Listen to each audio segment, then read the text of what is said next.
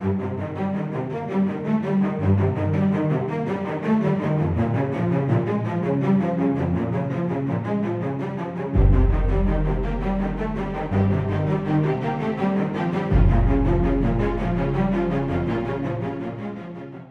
back to Underscore, the show that celebrates the rich tradition of movie music, one film at a time.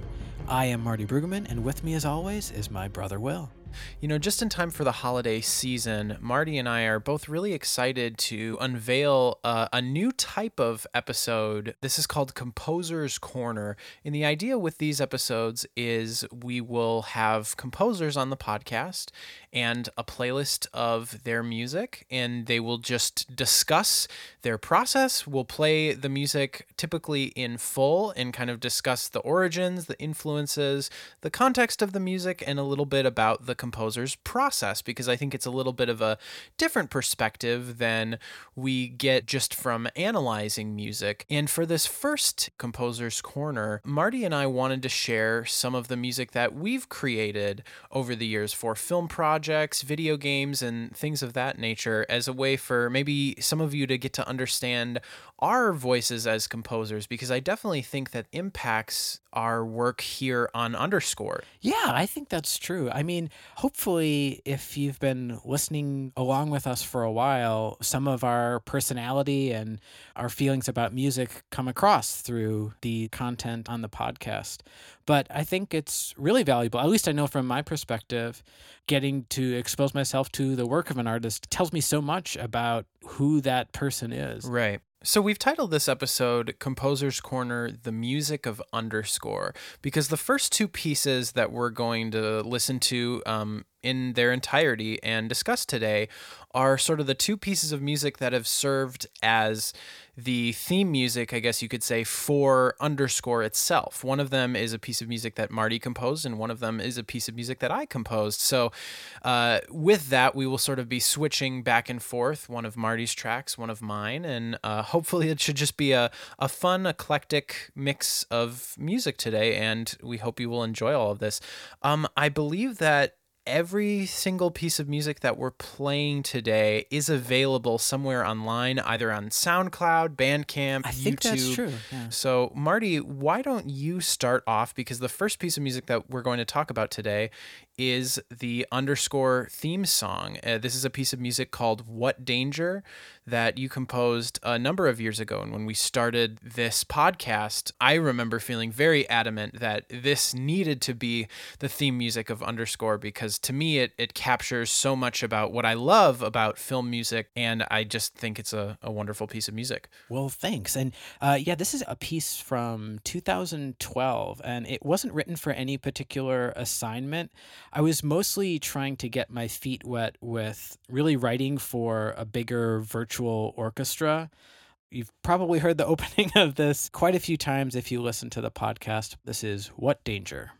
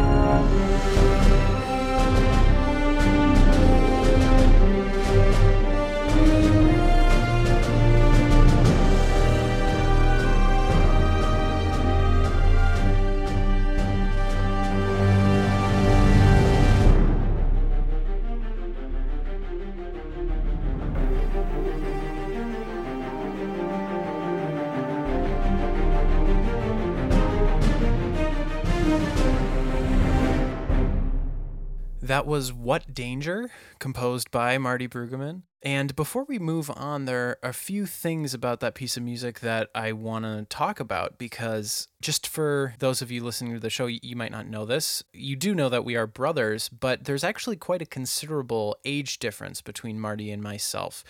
And we're sort of the bookends of our siblings. Yeah, you are the oldest and I'm the youngest by quite a fair margin.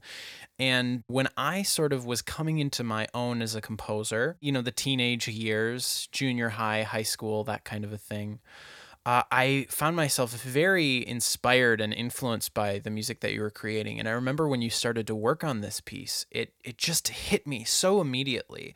And I have very few experiences like that with a piece of music where the first time I hear it, I'm absolutely enthralled.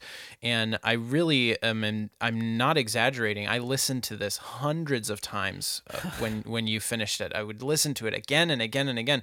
I think I was so impressed with the production, especially at the time. I'd never heard virtual instrument music that sounded like this, but just the melody itself, the kind of pure ya da da da ya da da da da.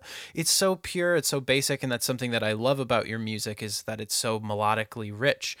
But there are certain things that you're also sending up about the idiom of film music, and I thought it was so cool that someone could do both of those things at the same time, because it's not exactly a pastiche. It doesn't sound exactly like John Williams or Hans Zimmer or James Newton Howard or any one composer in particular, but it sounds like the music of cinema, and it does have a wonderful, rich melody that seems earnest and genuine to yourself.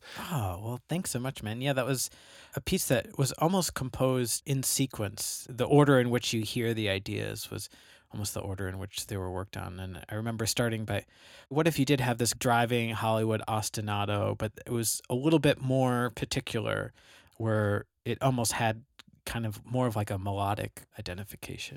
Right. It's less of just like arpeggiating a simple minor triad. Right. Because that opening line is so evocative. It does outline the Dorian mode, and I think it does a lot of foreshadowing to what the piece becomes ultimately. Yeah, that ostinato is so fantastic. Oh, gosh. And the production, it's funny. You did this back in 2012, but I still think it holds up. I mean, I imagine if you did this now, you probably have a greater library of virtual instruments, but there is a charm to this piece of music that I really wouldn't want you to touch anything about it. I really think it is great, and it's nice when you can listen back to something older and not feel like, I've grown so much, why did I do this, why did I do that? It's fun when you can listen back to something. We've all had that experience. Yeah, as composers, that's kind of an eternal dilemma, is it seems like you only ever have a handful of pieces that you really feel confident with, because then you move on, and as you grow, maybe you start to feel insecure about older things. So it's nice to go back to something from the past and be still proud of it. Yeah, absolutely. Well, gosh, speaking of being just knocked out by a piece of music, the first time that you played, and it was also in a kind of work in progress state, the first time you played this next piece to me, my jaw just fell to the floor. Well, I think I played you a Sibelius, because this is one that I orchestrated. Yeah, it was definitely Sibelius before first. You were programming any of the virtual instruments, and I just thought it was so masterful. Driven by an incredibly appealing melody, but orchestrated so richly. And yeah, I think I had tears in my eyes when I remember we were sitting in the car when you first played me the finished produced version. There's a moment when this Mark tree comes in, and there's this beautiful lyrical statement, and I just lost it. And I was so excited to use this piece of music for our Real Change episodes. That's where we take sort of a broader view on a particular concept in film music. We've talked about things like the ostinato and the tradition of cartoon music, or the Lydian mode, which this piece, Serendipity, is a beautiful example of, and really I think a great celebration of not just the Lydian mode, but the kind of magical Lydian mode that we see in film music. Right. Yeah, that definitely was something that I wanted to capture. I think if there was any composer in particular that I was trying to not emulate, but was very inspired John by. Debney, right? Yeah, it would be John Debney, particularly a lot of the scores that he did in the 90s, movies like Liar Liar and Hocus Pocus, where it's that kind of beautiful, wistful, Lydian symphonic sound. And that's the sound of like a light movie comedy of that period. And it's such a beautiful palette, and it's something that I really miss, and I think that's what I wanted to capture with Serendipity. I do think this piece has a lot of influence from John Williams and probably a lot of influence from other video game composers that I'm a fan of. I'm really happy with how this turned out. I wrote this my sophomore year of college, and there were a lot of really exciting opportunities that were kind of happening for me for the first time. And Serendipity was a piece that was almost a nice change of pace because it wasn't written, as you said, for any reason. It was just for me, almost as like a study. Like I wanted to really see, because in college you're doing a lot of growth and learning about orchestration and all manner of things. And I was studying a lot of scores, and it was almost one of those pieces where I had sort of a checklist of like, I've never done this before. I've never done this before. I've never done this before. I want to give it a shot. Well, it's also not the kind of assignment that you would typically get in kind of a college composing curriculum. Sure. I'm sure you would. Yeah. We work on fugues and maybe 4-part chorale or that sort of a thing, or 3-part counterpoint. But sadly, and I really wish this would happen John more often, Debney-esque but yeah. old-fashioned orchestral thing is usually not an assignment, though I wish it were. Well, why don't we play Serendipity? As Marty said, this is sort of the theme music for our Real Change episodes, and this is actually one of the first tracks on an album that I released titled Axiom, which is available on my Bandcamp page, and we can have a link to all the music in the show notes. So let's take a listen to Serendipity.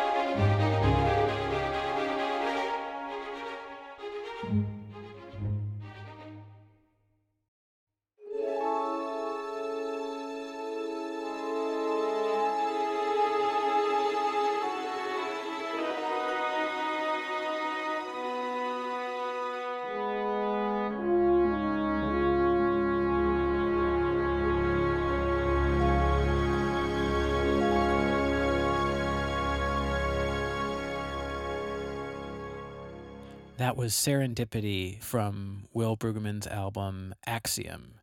As we mentioned, there's a link to listen to and purchase the album on Bandcamp. It is just a sensational collection of orchestral music, all written by Will.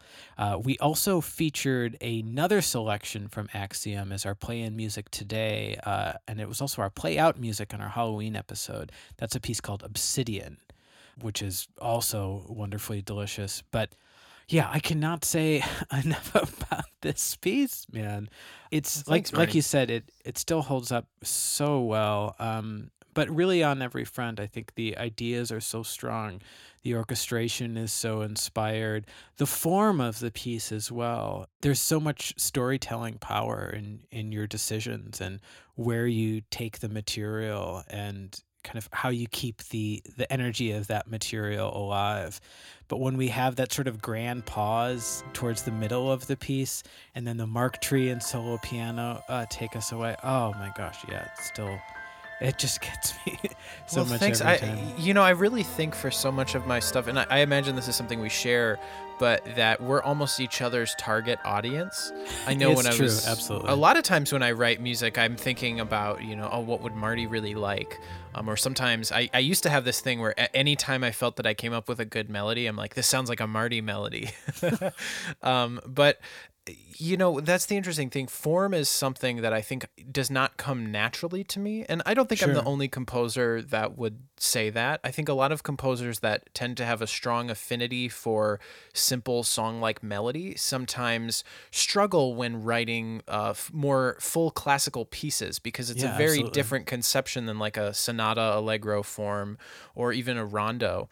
But the thing to me is so much of my musical influences were always films and video games and songwriting, honestly, that for so much of my early orchestral music, and I'd even say a lot of stuff that I write to this day, the form is less about a specific musical form and more about how many different ways can I present this theme, like a film, almost like it's a Sure. very miniature suite of, let's say that melody, ya da da da da da da da da, that was the main theme of some 90s movie. So at the beginning, you almost get the presentation that maybe you'd get in the opening scene when the kid's running home from school or Right, something, and right. you have the kind He of gets off fast the school tremolo bus, strings. yeah. But then, eventually that kind of wistful piano idea, maybe when someone's sleeping, or, you can kind of Yeah. imagine a whole story. And the fun part about writing a piece of music divorced from a particular film is you get to make all of those decisions as a composer. And it was more about what could this melody do and what would it sound beautiful doing. And so that's really my number one concern. I think people looking at it with a classical music lens might be critical about the sort of that there are these multiple pauses and these distinctively different sections, and that maybe the use of piano in the orchestra doesn't function in an acoustic way in the way that a piece of concert music would. But that wasn't really my goal for Serendipity. My goal was to really send up a particular sound. And I love the sound of piano with the orchestra that you only get with recorded music, where you can Right. turn the faders up on the piano and have it competing with this orchestral accompaniment without it having to really be, fortissimo. That's a sound that I really love that kind of can only happen in film. So beautifully put.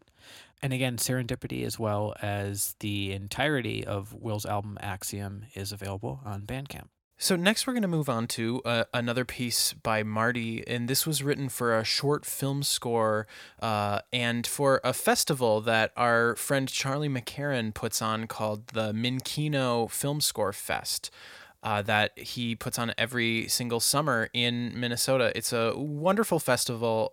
Fantastic composers and great filmmakers come together to produce short films and original scores that are accompanied by live orchestras, this sort of live chamber orchestra. It's a wonderful experience, and Marty composed a delightful score to a little stop motion animated film titled My Favorite Forehead. Marty, do you want to talk a little bit about sort of the style and sound of My Favorite Forehead musically? Yeah, absolutely. So this was for the 2017 Minkino Film Score Fest, and this was a film directed and animated, produced really entirely by John Aker, who has a really unique kind of stop motion voice and vision. And we had kind of a similar vision for the score, which was something older fashioned. I immediately was picturing some of the music of Leroy Shield from the Hal Roach, Laurel and Hardy shorts, some kind of 30s and 40s sweet sort of nostalgic material running throughout. And then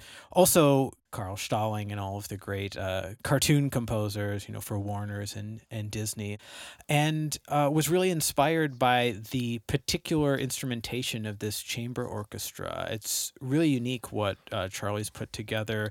Well, it was almost perfect for this kind of score. It really was, because when you think about the Hal Roach ensembles, it is this chamber orchestra, very dry, limited strings, but with this quirky complement of almost jazz big band instruments as well. Yeah, I had such an enjoyable time working on the piece and orchestrating it, and it was conducted by Yuri Ivan, who then afterwards asked for me to orchestrate a version for full orchestra for the Linden Hills Orchestra, which he conducts in Minneapolis, and that was a real treat too. But in many ways, my favorite version of My Favorite Forehead is what was performed at the festival with the wonderful Composer Quest Chamber Orchestra. Well, let's take a listen to Marty's score for My Favorite Forehead.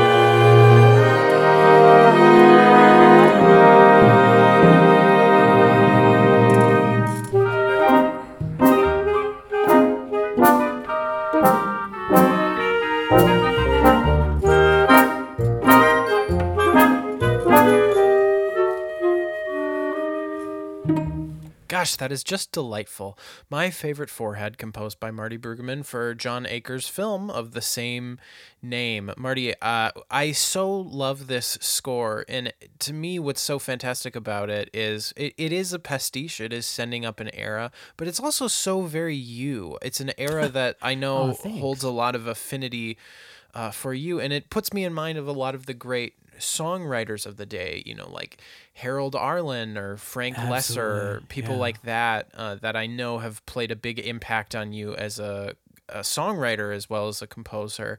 I wanted to mention that Marty wrote an original musical titled Fireflower. That was kind of this project that a lot of our family was actually involved in putting together, but it was kind of like an original video game musical, and that show, as well as other songs that I've heard you write over the years, have that old-fashioned 1930s, 40s sound. I think that's an era that both you and I are quite taken by, and what I love about my favorite forehead is it's not a pastiche in a way where it's making fun of an era. It's really celebrating what's beautiful about it.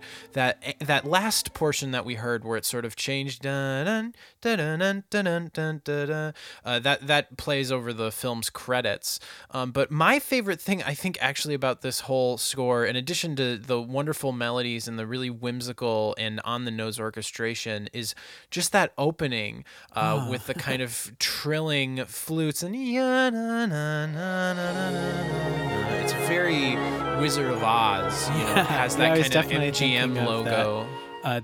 That grand version of the sort of Glinda theme over the MGM lion, or like a great Miklos Rozsa kind of sound. But the orchestra just played I was sitting next to you. I was just thrilled with how they sounded. Well, I remember sitting next to you when this score was played and performed, and I just, that part really put a smile on my face. And this is a kind of score too that I remember being impressed with, because I think it takes a lot of confidence to write something like this for real musicians. I think so many of us are trained and used to using our virtual tools to create music that sounds good. Sure.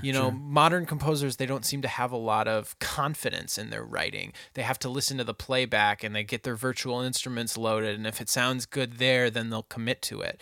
But a score like this, it's utilizing the actual acoustic properties of these instruments in a really old-fashioned way, and I think the confidence to do that, especially you wrote all this music on Sibelius. It wasn't about creating good instrument samples. It was about, writing notated music for players. And I know just personally that experience is so different as a composer that was something I remember being very impressed with, because it was the kind of thing, if you play this for someone on Sibelius, they might not seem too impressed, but you show this film with the score to a live audience, they were cheering, they were laughing. It was really kind of the belle of the ball that year.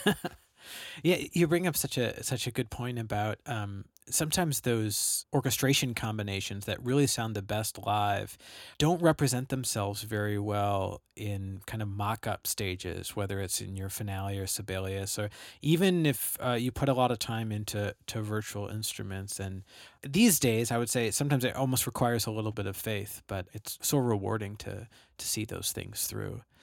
We're next going to listen to a piece from Will's award-winning score to a brand new staging of Antigone. This was a play staged at the University of Minnesota Duluth, and Will was commissioned to write original music that would accompany this play.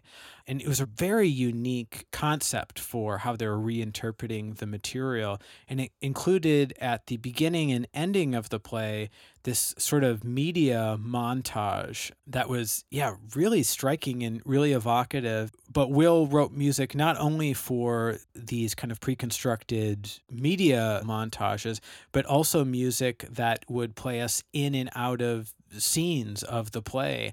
And it was really such a great experience to see this play live. and feel almost like there was this Hollywood orchestra accompanying these really strong performances.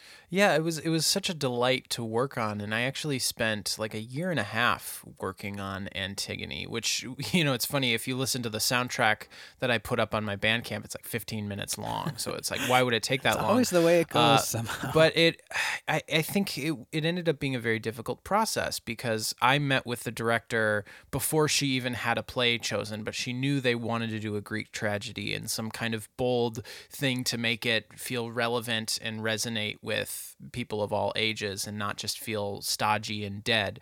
So as soon as I found out they were doing Antigone, I read through the translation that they were doing, and I've been developing themes for a long time. And then when they actually started rehearsing, I would attend rehearsals and was working with the video editor on the music for the beginning and ending. And it was just a wonderful experience. It has its own unique challenges. A lot of the music had to be these short little cues to be timed to specific lines and character entrances and exits and that kind of a thing. But I felt good about how it all worked together, and it was a really marvelous experience. And it's always wonderful to be awarded or recognized for work that you did. So the piece that I'm actually going to play is not from the show itself, because as I mentioned, a lot of the music was only these little bursts. I had a lot of character themes and ideas, but they might get a 15-second presentation here or a 30-second presentation here, but not really a full spun presentation of a theme. And I wrote this kind of, I don't know, I think romantic and heroic theme for the principal character, Antigone. I went back and created almost a concert version of Antigone's theme, and that's what I'm going to play for you today. And it features the main theme to Antigone, as well as one of the other central motives of the score, which is this very simple fanfare of death that kind of is alluded to a little bit here. So let's take a listen to Antigone's theme.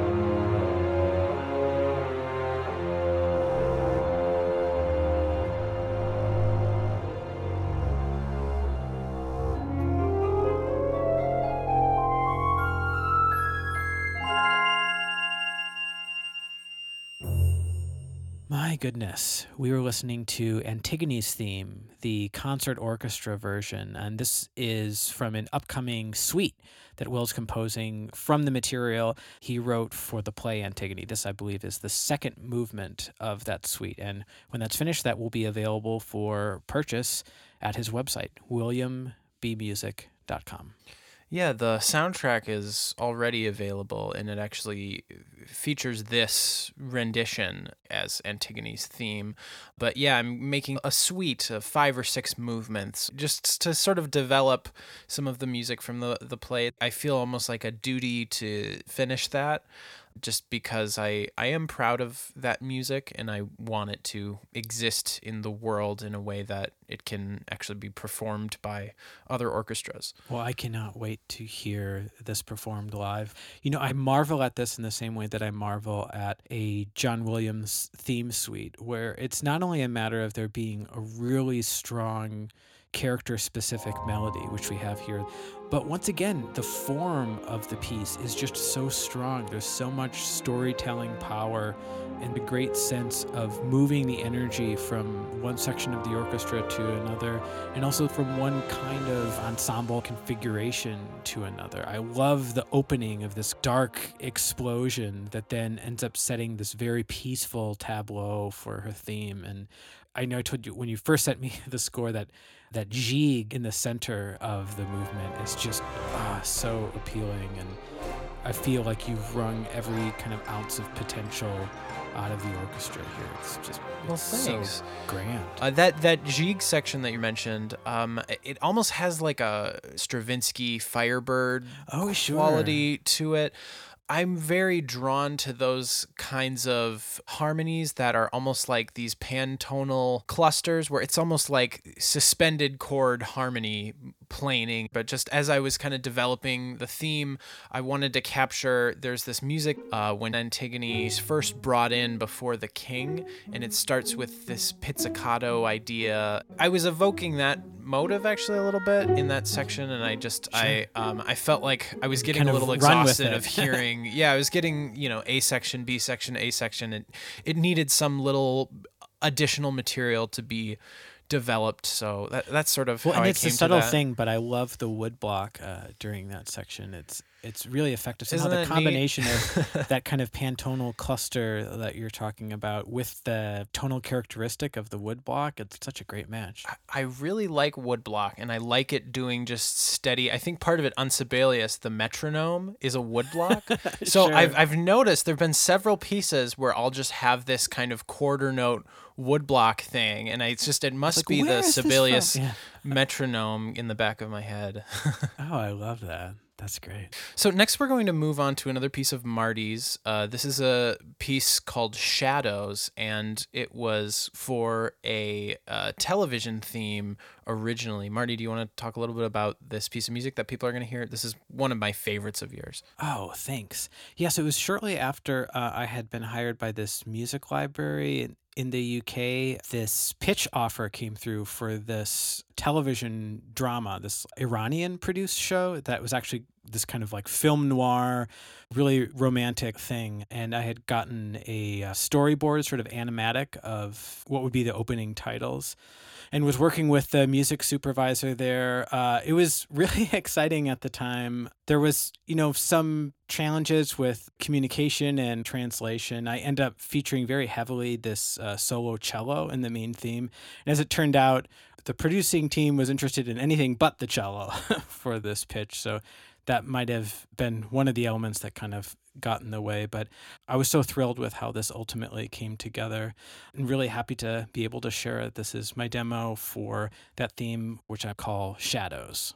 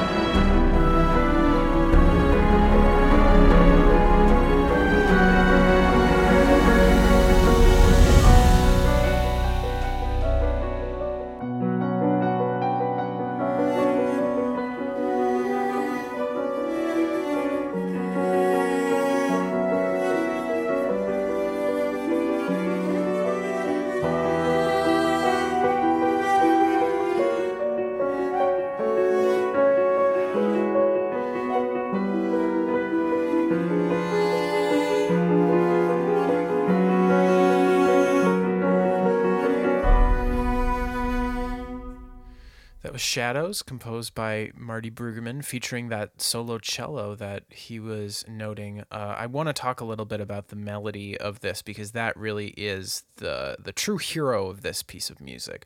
I think the production and the overall conception, what I love about it, it is this kind of film noir sound, I suppose, in terms of how evocative everything is.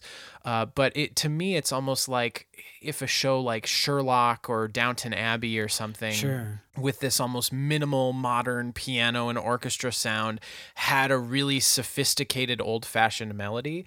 And what this melody does, which some of your great melodies also do, is it's so singable, it's so simple and memorable, but it's so adult and mature, and it has this really painful sincerity to it. My favorite things about this melody are the parts that demonstrate the composer's craft. When writing a good melody, people often talk about, it has to be simple. But it shouldn't be simple to write. It should be simple to listen to. A composer like Chopin can write a piece that's really complex, but he could also write a piece that is very simple. But it's simplicity with purpose in the little details, the parts in it where you can see they're tightening the screws here or there. Those are the things that I really admire in a piece of music. And there are certain things you do. Ya-da-da-da, ya-da-da. Like, that's not an intuitive transformation, but it feels natural and effortless. And there are certain points where this melody sort of strays from just the expected or the inevitable, but it's so perfect, honestly. I really love it. And I like how you sort of develop it throughout the sections, but you're still kind of committing to this modern TV theme, piano and orchestra sound. Yeah, I think it's great. Oh my gosh. Well, thanks so much, dude. Yeah, I definitely was trying to go for some of what past guest John Lund did so wonderfully in the Downton Abbey series. Was trying to hopefully bridge a more driving, ostinato-centered kind of orchestration with something maybe more of the Romantic era. Another note was that they were looking for something a little less classical sounding. And sometimes in media music, classical is a code for... I've heard that coming back from people that maybe don't like, say, a Williamsy kind of a thing. Yeah, or something that's overtly melodic or sophisticated. Or in pieces that might have overly more counterpoint, chromatic, overly contrapuntal or detailed harmony. I think a lot of people want, 4 basic chords, simple triads, repetitive ostinati, and not really much melody to speak of, unless you count successive whole notes as a melody. Right. But I don't think there's anything to apologize for. I mean, this is something I almost want to take a stand for. I don't think composers should dumb down their music to the intellect of people who don't even appreciate music in general. If film cannot have these kinds of beautiful melodies, it loses an incredible percentage of what makes it a vital art form. I really love your take on that. And I am so excited to play this next piece. In some ways, this is hot off the presses. This is a piece that Will composed for the University of Minnesota Duluth as a television spot, as a commercial. And it features members of the orchestra, members of the music department. And luckily, the finished commercial is now available. We'll share a link to that on Facebook and the show notes. It was wonderfully produced, and Will had a hand in the production of the commercial as well as its centerpiece score. And this is a piece that he calls Discovery. Will, could you tell us a little bit about what motivated this particular piece? Yeah, well, it was a really fun idea. It was something I was happy to do. I wrote this my senior year of college, and as a way to celebrate what is now my alma mater. And I think one of the great things about going to school in Duluth, Minnesota, is you're right near Lake Superior, and Duluth, I think, was voted like the best outdoor city in America. So it really, the outdoor, the scenery, the nature of it is something that is sort of inescapable. And the idea for this commercial was to feature orchestral members in various scenic locations around Duluth. So we had my friend Cassie playing double bass in this stream, and it was so beautiful. We had my friend Hunter playing trombone on top of a cliff. We had these trumpets in this pier in front of Lake Superior. warrior glockenspiel up on the mountain. It was just, it was all these picturesque ideas that were really fun. We had a great time putting it together. And the nice thing is that this video doesn't feature any kind of talking over it. There's nobody saying like, if you come to UMD, you can get blah, blah, blah, Right. blah, blah. It's just all about the visuals and the music. And it's really a composer's dream, because essentially we produced this really high quality music video for a piece of music that I wrote, thinking of it as almost like a theme for the university. It's another example of a piece of music that utilizes the Lydian mode. The University of Minnesota's slogan is "Driven to Discover." So I called the piece Discovery in keeping with that slogan. Mixed in is the actual audio of recording these musicians outdoors. So sometimes you can hear the chirping of crickets and the sound of the wind blowing. That's all part of it. And it starts with this little, what I call the warm-up, where you almost hear all the players, they start to bubble together, and then finally the main theme sets in. So let's take a listen to Discovery.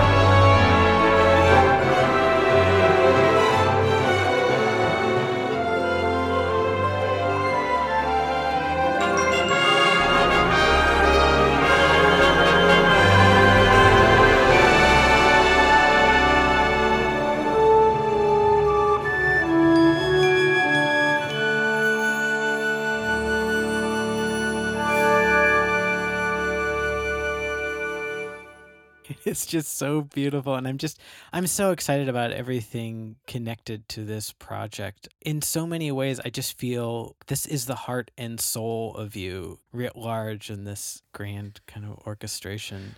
Well, it's funny, my friend Simon, who was actually one of the choristers in Antigone, he left a comment on the video, and he said something about like, it's the mix of Hyrule and Jurassic Park that nobody knew that we needed. And it was just, it delighted me because, yeah, there's definitely, great. anybody that knows me knows that there is a influence of Koji Kondo and The Legend of Zelda, and probably John Williams and film music and everything. But truthfully, I actually wrote this theme the day that I found out about the assignment. I was so excited about it. I went into the practice rooms and I basically came up with the whole theme.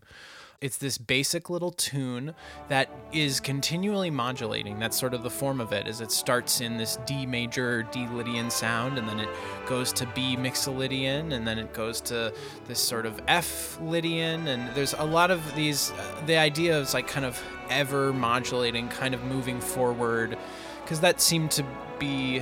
Well, I just don't love know, it. It's something it's about college and irrepressible. It learning. can't be stopped. Yeah, it's almost animated with thought and learning and the excitement of evolving and growing. And yeah, that central 8-note motif is just so wonderful. Just about every college has some kind of fight song, but you composed this dream song, I guess. Thanks, man. I was they are really so excited lucky about it. to have it. Actually, this is a melody where the form and structure came inevitably, but the melody did take a little bit of whittling. And I think this is something I've learned a lot from John Williams, is the idea of gravity in that when you're writing a melody, there needs to be momentum. It's almost like it takes so much energy to get up, but then inevitably it comes back down. So da da ya da da da da da. When it's so beautifully balanced, that jump down a fourth with just these pure two notes, and then a busier series of notes taking smaller steps. We've talked about that on the podcast too, how the great melodies have this intervallic balance and this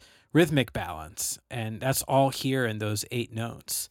Well, thank you. Gosh, very kind words. I want to move on to another piece of yours. This is from a film that you worked on last year, and I think this project was so great because it was kind of a testing of those things we were talking about earlier, that a lot of scores now are really looking for something minimal. But what I love about you, Marty, is that you'll find yourself in a situation where you have to deliver on something that is maybe not necessarily your first instinct as a composer, but you still find a way to make it artful and beautiful. And I think this main title is such a gorgeous melody, even though it is so constrained by its own limitations. It's almost more beautiful because of it. Well, thanks so much, man.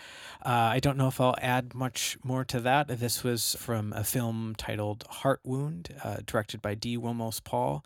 And this is the main title, Daughter, Father, Son.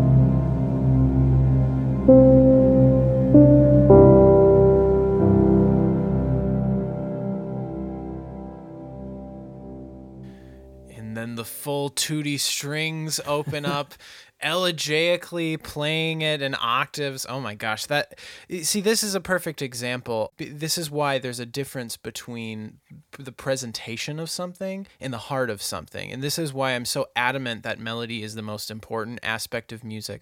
This is such a good melody. It's simple, but again, not like simple to write, simple to listen to.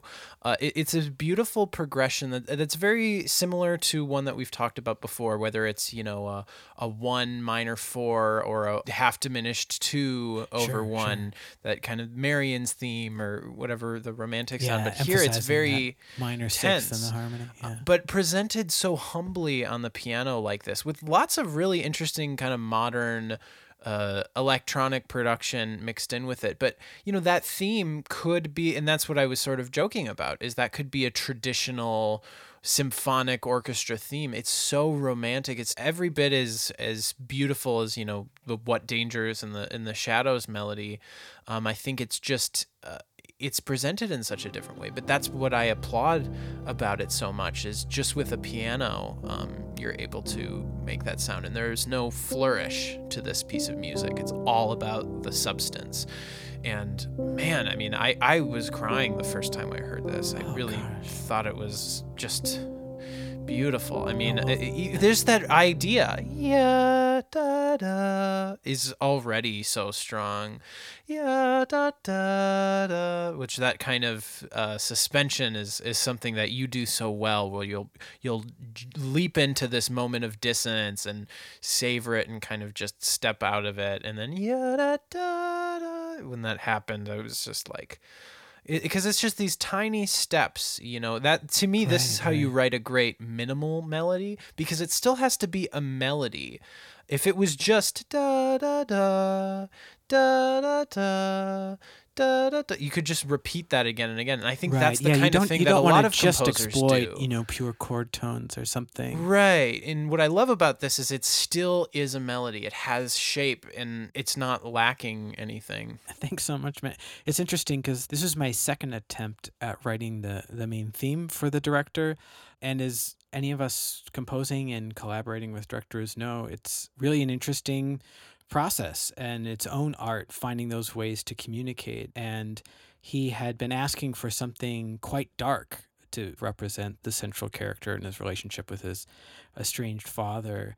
And what I was doing, it was almost not giving him the darkness he was looking for, and just kind of going on instinct. I actually ended up going in this direction that to me musically is actually much brighter, and it starts rooted in this major tonality, but then we get the darkness from the elements in the bottom of the orchestra and that low pedal, and from juxtaposing that major tonality with, as you say, that minor four-ish sound or that diminished chord built on. Well, it's more painful, than just something being purely in minor. I mean, minor music can be fun. It can be spooky and campy, and it's like people often misunderstand the emotions of music, and the palette of a composer is often so much more complex and specific than, major equals happy, minor equals sad. Yeah. And it's the combination of all of that. Completely. And I think sometimes it can be an interesting exercise if you ever are finding that you're maybe having a bit of a challenge with that communication,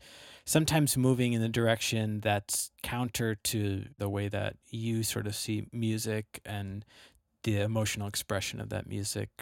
Sometimes that might open other doors for you. You really do have to try everything. Well, I want to play a theme that I wrote from a film that I worked on last year, as I think a very different tone than this. Yeah, we were working on both of these at the same time. It was really... Yeah. This was a fun independent film. It was a comedy, a little bit of a satirical film. It was called Husband Insured, and it's about this woman whose husband passes away and her insurance company gives her a replacement husband. So it gave me a lot of excuses to do sort of a 90s John Debney-ish. It was sort of a dream project for me, actually, getting to do this kind of fun, Home Alone meets John Debney kind of old-fashioned orchestra thing, which was great. And you knocked it out of the park. I mean, and it's one of those cases where a score animates everything that's in the frame and just lifts up the caliber of every, the performance, and really kind of animates the humor, I would say, in most of these scenes as well. Oh, well, thanks. Yeah, I'm going to be playing what I sort of consider the main theme from the score, and it actually comes from a scene when the characters are dancing, and it just sort of sounds like that sort of background source music sound, like they're dancing to this tango, habanera kind of background music, but that melody is actually used a little bit throughout the score, and it features one of my good friends, Jacob, on trumpet. It's kind of a more obvious pastiche type of a theme, but I'm happy with how it turned out, and hopefully it'll provide some contrast for today's episode. Let's take a listen to the theme from Husband Insured.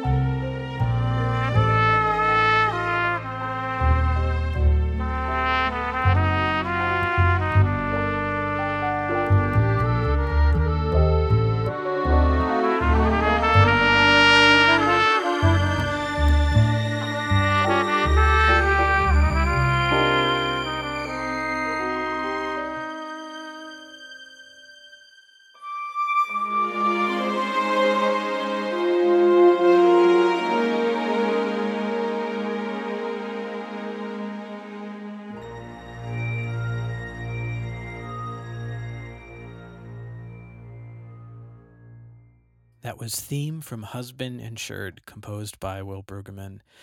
Sometimes it's the comedy films, it's the satire that allow composers the broadest palette to really write music in and to celebrate some of the music of old that, for a variety of reasons, might get voted down in a more serious film. But I just adore the tango presentation here. And your friend's trumpet playing is terrific. But I was telling you that the material is just so good. It's such a strong theme. I'm just really moved by it. And I love that second presentation, almost like a great romantic noir, like Chinatown or something. Yeah. And just so beautiful. And once again, a really strong melody can kind of go on the town and from neighborhood to neighborhood and keep its integrity, and sometimes reveals kind of different aspects of itself in those different kinds of settings. And then I also love, if you're more familiar with the full score, there's a delightful little tease as that track faded out there. You really found an elegant way to weave in a variety of really strong melodies in this short, dude. Just, yeah, so good. Thanks, man.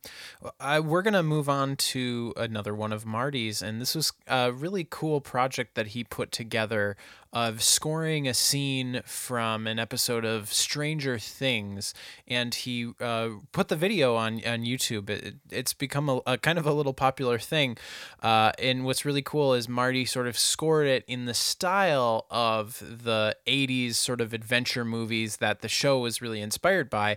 That score sort of historically now takes more of like a John Carpenter approach using these synthesizers, which is really cool. Yeah, but so much of the show has this Spielberg-y quality to it that it almost seems to really demand like a John Williams or a Jerry Goldsmith kind of score.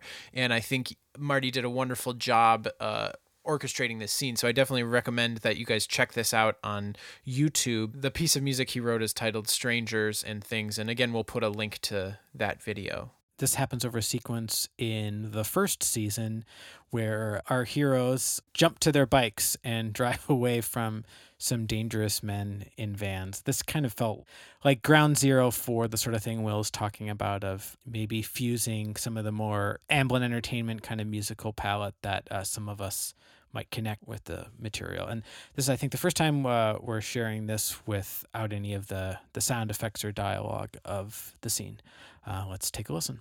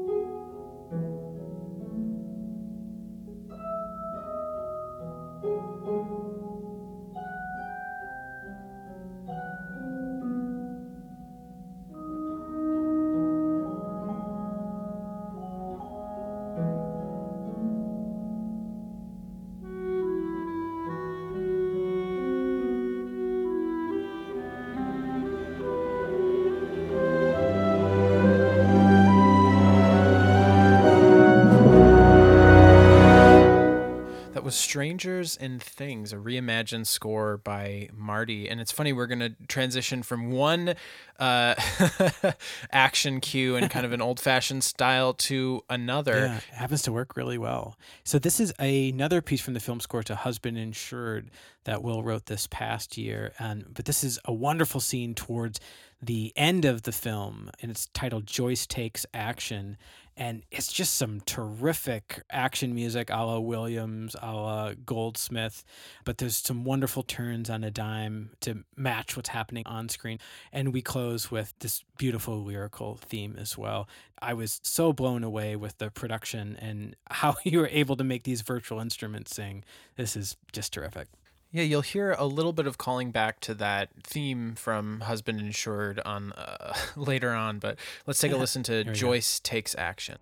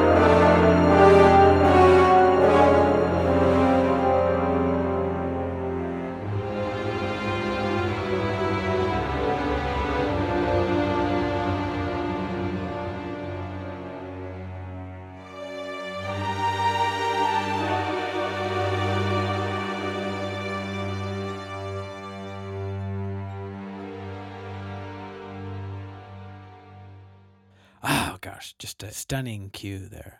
I just love it. Well, and even that clarinet melody is another version of it, but it's kind of like a more John Williams E.T. film scorified harmonization of that theme. And so that's kind of what I had fun with, is taking that little source music cue and actually treating it as sort of the main theme, because there's no really point in the score for another main theme. Right. The only other like real motive that keeps coming back is this ya da da da da. Da, da, da, da, da, da. She sort of uses theme for the insurance company. Yeah. This kind of, I almost imagine it as like something that would play in like an insurance commercial. But so it's like I really wanted to have some thematic development in the score. So I kind of used that dance music to represent the character of the husband. Well, it's great sometimes the almost subliminal ways we can plant some of these thematic ideas. And I love when there's an opportunity to sort of play with source music as score. That's maybe one of my favorite things when you get the opportunity. Well, we wanted to highlight a lot of different aspects of our composition because, as we may have mentioned before, we're not just film composers. We also are songwriters, and any of you that listen to Super Marcato Brothers, the video game music podcast, know that a huge avenue of our compositional output has to do with video game music, whether actually writing scores for original games or a lot of projects that you've done individually, I've done individually, and you, Carl, and I have done collaboratively, celebrating video game music, chiptunes, and things of that nature. So we're going to play a chiptune piece of music of yours made using Game Boy and NES from an album you released last year called Robo Girl. Yeah, this is the final villain, final boss stage. This is called Wicked, Wicked Queen. And I was really excited by this project, and actually the sequel to this album, Robo Girl 2, will be out before the end of the year. As Will said, this was made using Game Boy and Nintendo technology and combining that programming together. This is Wicked, Wicked Queen.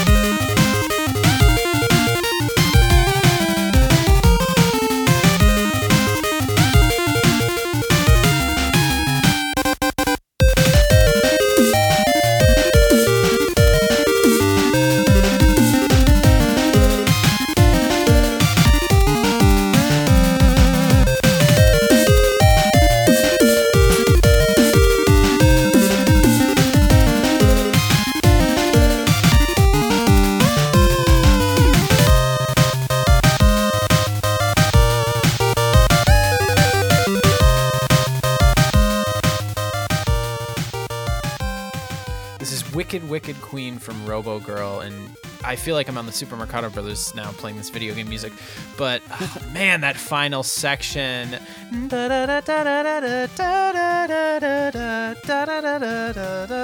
Dude, that's in my head so often. You have no idea how much that, like, that halftime groove with the really cool, like, I love that you're using DPCM NES samples of these, like, dubstep EDM drums. It's so awesome, and God, yeah, this is maybe one of my favorite tracks from Robo Girl. It was kind of a sleeper hit. The first time I heard it, I was like, oh, it's good. But it wasn't, one that I felt like was my absolute favorite, because I think there were other ones where, like, the melodies stuck out to me right away. But of all the tracks from that album, this is the one that's in my head the most, particularly that final section. It's so beautiful. And that's the thing that I love about Robo Girl, is it's kind of this way of you to have a vehicle to just have this incredible outpouring of great melodies. And the fun thing about video game music is that they're kind of humbly presented. They're done with a groove and these little chiptune presentations, and very unpretentious. But the thing is, writing a melody is difficult no matter what the platform is. And I think the quality of the themes that you have here are every bit as beautiful as as, some finished orchestral thing or a beautiful, acoustic song. And that's the thing that's why we started the Video Game Music Podcast, Carl and I, is to kind of celebrate the music under the hood of so many video games that if you're just listening to the timbres and the sounds, you're not really being fair to the quality of the composition. And I think that's something that all three of us have been very inspired by, and why we've written so much chiptune music ourselves. Yeah, I think that's so true. And also through the podcast, the three of us have had some opportunities to speak with some of the game composers that have really shaped us. And a couple of years ago, we got to sit down and chat with Manami Matsumae, who composed the original Mega Man. And honestly, it was that experience in a big way that inspired RoboGirl. We just love writing, thinking, dreaming, and playing in that world. I think one of the deepest wells of beautiful video game music is music composed for the Super Nintendo. Fans of Super Nintendo music probably can recall a lot of great, let's say, RPG music, as well as platformers, shooters, really games of all genres were supported by some outstanding music in the Super Nintendo era. Will, in particular, I think, has been really fascinated in the last couple of years, kind of composing with that palette, with that Super Nintendo palette. We're next going to listen to a piece titled In Days of Old that in many ways celebrates that rich, melancholy, and beautiful music of the Super Nintendo. But it sports really one of my favorite Will Brueggemann melodies. I just love where you take this. And you remember where I wrote this, don't you? I do, yeah. I was actually at the studio. So he was at Marty's studio, Honeytone. On our upright piano there. And yeah, Patrick and I think, were troubleshooting some gear or something as you were playing this, and I couldn't concentrate. I had to come over and see what I don't playing. have experiences like this often. I remember you've talked about this with certain songs where you'd be walking and it just comes to you. But I was walking from the live room to the control room, and just this melody in my head, da da da da da da da da. It was just like in my head fully, and I ran to the piano and tried to figure it out. I've never had that happen to me. I mean, there've been melodies that just sort of fall in your lap, but never just like in my head, like I'm not even singing. It's just there. Well, it's great too, because then you always are trying to match the key that's in your head. And sometimes it might not be a key that you jump to maybe immediately when composing at the piano. Yeah, I think that was the case with this. I don't remember what this might be it's either D minor or A Dorian or something. Well, it is beautiful, and this is available on an album on the Super Marcato Brothers Bandcamp of the same name, In Days of Old, and it combines pieces in the Super Nintendo palette from both Will and Carl. I think one of my greatest achievements for this is that when I played it to our dad, he loved it, because it kind of sounds a little bit like a Western type of Ennio Morricone thing. And I remember he has sort of a derisive opinion about video games. And so it's always like a backhanded compliment. If you write a piece of game music that's really good, he's like, oh, this is too good for video music. Yeah. So that was a memory. Yeah. And this is definitely too good for video music. Let's take a listen.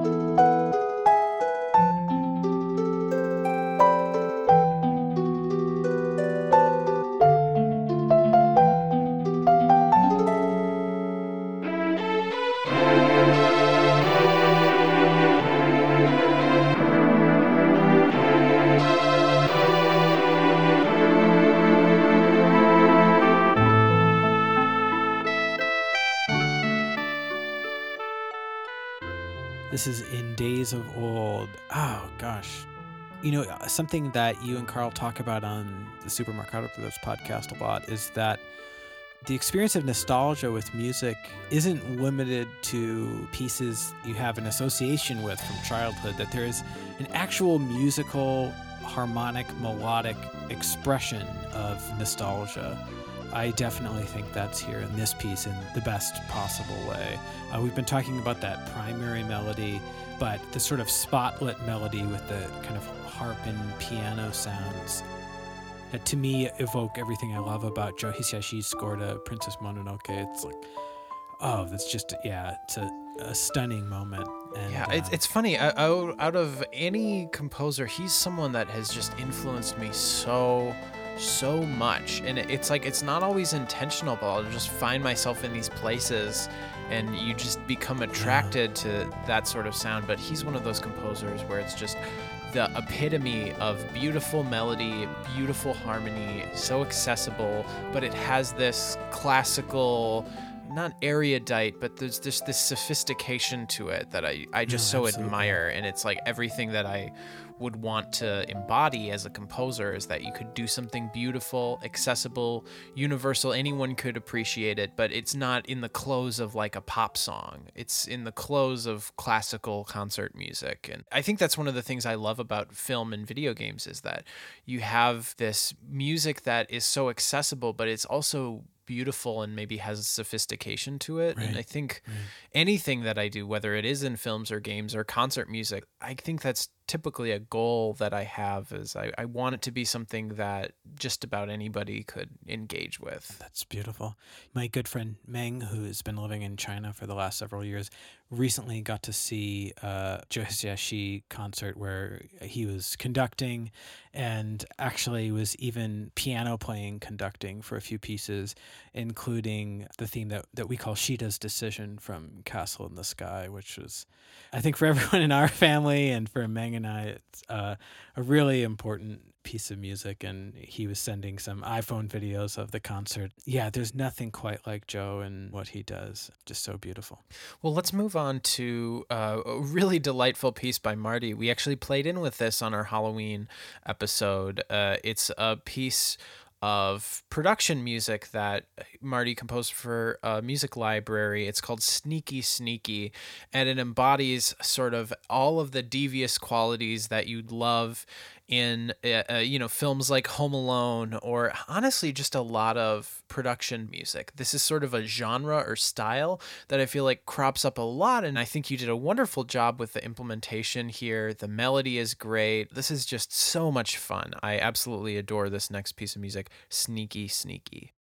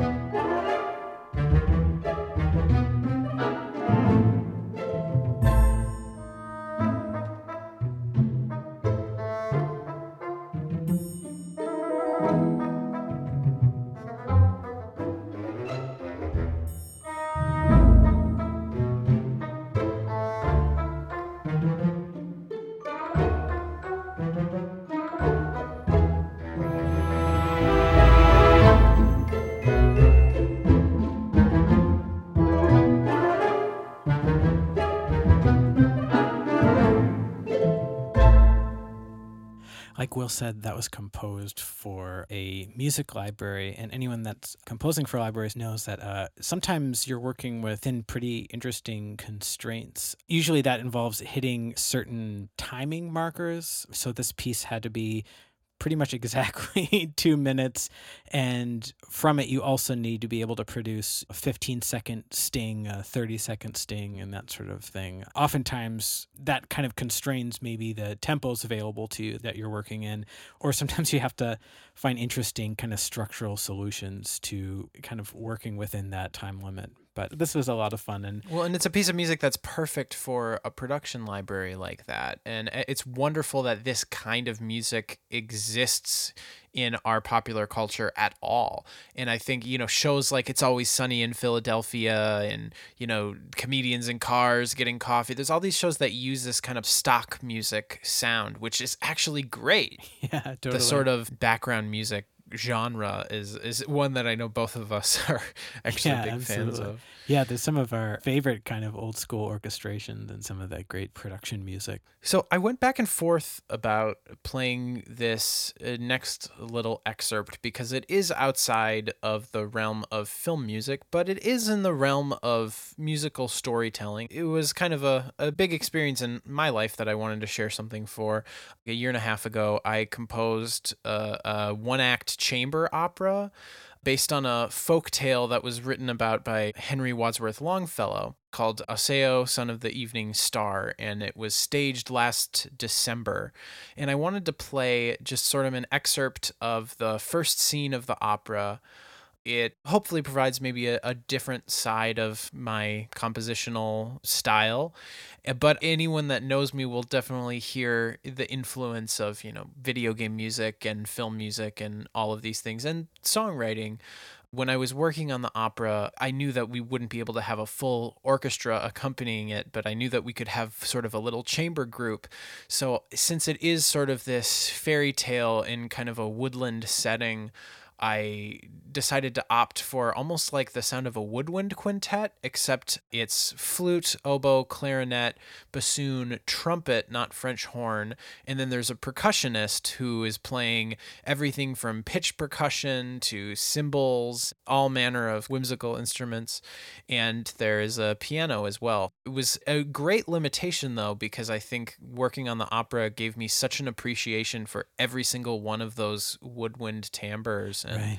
It's something that definitely transformed my life in a big way. So I wanted to play an excerpt from Scene 1 from Osseo, Son of the Evening Star.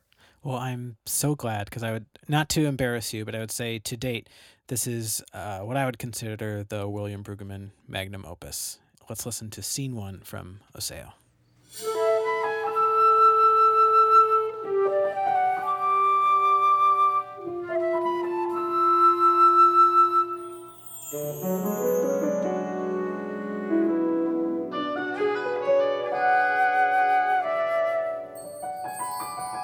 Behold, the sacred star of evening. Lend your ear to a tale of wonder, the story of Osseo, son of the evening star. Once, in days no more remembered, near the beginning, when the heavens were closer to us, in the Northland lived a hunter with 4 young daughters. Only Ella, the youngest, was kindest in her ways, for she saw the beauty in all things.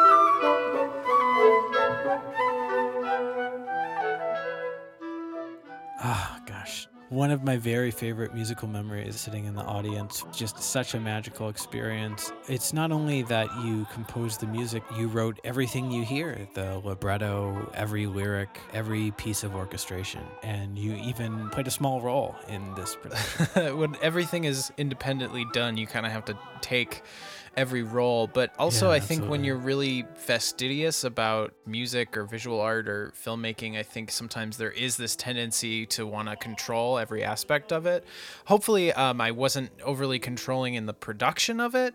I had to write the whole thing in one summer, so I just didn't have the time to find a collaborator, and I didn't want to work with someone who hadn't done it before, and there wasn't really a pre-existing text that I could draw from. And I think I also have a very particular standard for a melody, and I didn't want, even though this was an opera, And for a lyric as well. yeah, I didn't want to just abandon those philosophies that I have, so I ended up kind of surrendering to doing it all myself. It wouldn't have been my first choice, but it was just one of those things where I didn't feel that I had another real option, but it ended up Sure.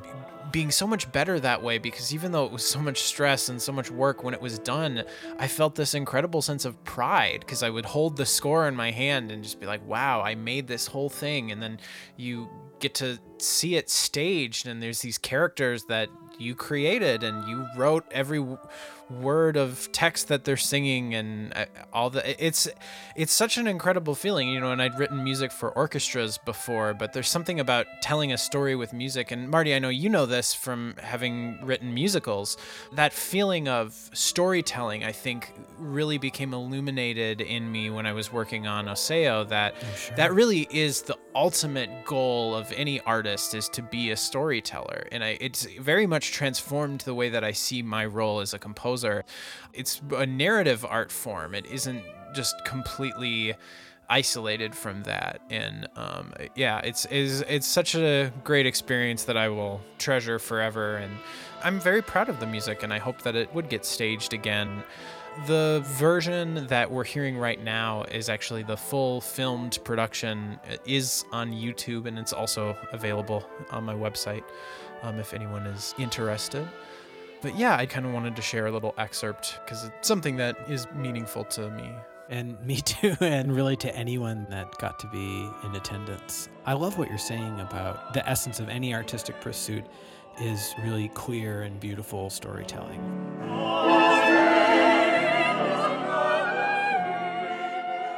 We're next going to listen to a piece, the end credits from the short film Heart Wound that I composed this year. This follows the strongest musical cadence in the film. Our characters drive off into the sunset and into what hopefully to the audience feels like a quite happy ending. And then as we cut to black, we're brought down to just this solo piano who's reprising a couple of the musical ideas from the film. This is called Exit from Heart Wound.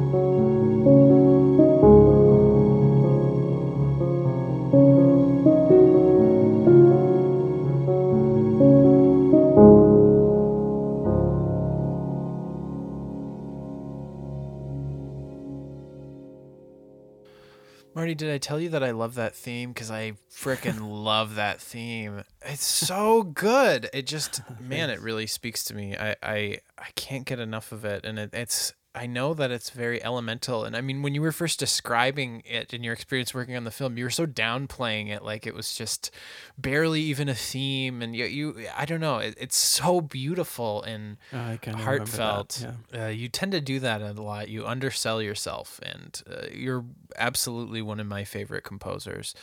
And I won't let you edit that out. Okay. Well, ditto in a big way. And yeah, that's not edited out either. Well, I think before we overstay our welcome. Yeah, we're getting towards the end here. Yeah, so this is going to be the last piece of music of mine that we're going to play today. And I think the last piece that we're, I guess, going to discuss, but I don't really have a lot to say about this. I wanted to share a choral piece of mine because that's a big part of my output as a composer. You know, I am a singer and I've always sung in choirs, and choral music is something that I very much love. And this is a piece that I wrote in my senior year of college with that kind of feeling of nostalgic, you know, last day of school, pack up the lockers kind of a thing. And this is also in an original text. A lot of times when I write choral music, you know, you're setting pre-existing poem. But this was one where the musical idea actually started to come first and the words came out of that. And I think it definitely captures a feeling that I have about a period of my life. And honestly, I think out of any piece I've ever written, this is the one that I almost feel the strongest emotional attachment to, and I can't really explain why, but it speaks something about a feeling that I've had throughout a lot of my life. So hopefully that's not too much sentimental hogwash in the words of Mr. Potter from It's a Wonderful Life. Sentimental hogwash. This is beautiful, and we'll actually have this take us out on today's episode. Thank you so much for listening today, this year, and throughout the history of the podcast. Wherever you are and whatever you might be celebrating, happy holidays. You can find links to all of the music that we've played today in the show notes and on our websites, respectively, williambmusic.com and martybmusic.com. We each have band camps, and a lot of the video game stuff that we've played can be found on supermercadobros.com, and you can find links to all of that below. Have a wonderful day, everyone. This is Send You On by Will Brueggemann. Until next time. Take care.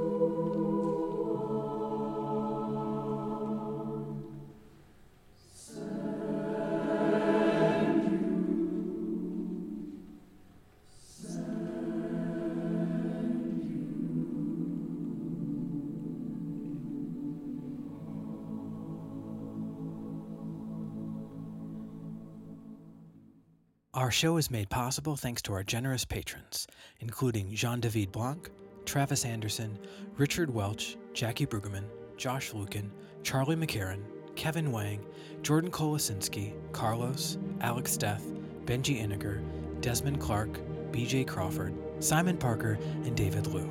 Thank you so much for your support and for listening.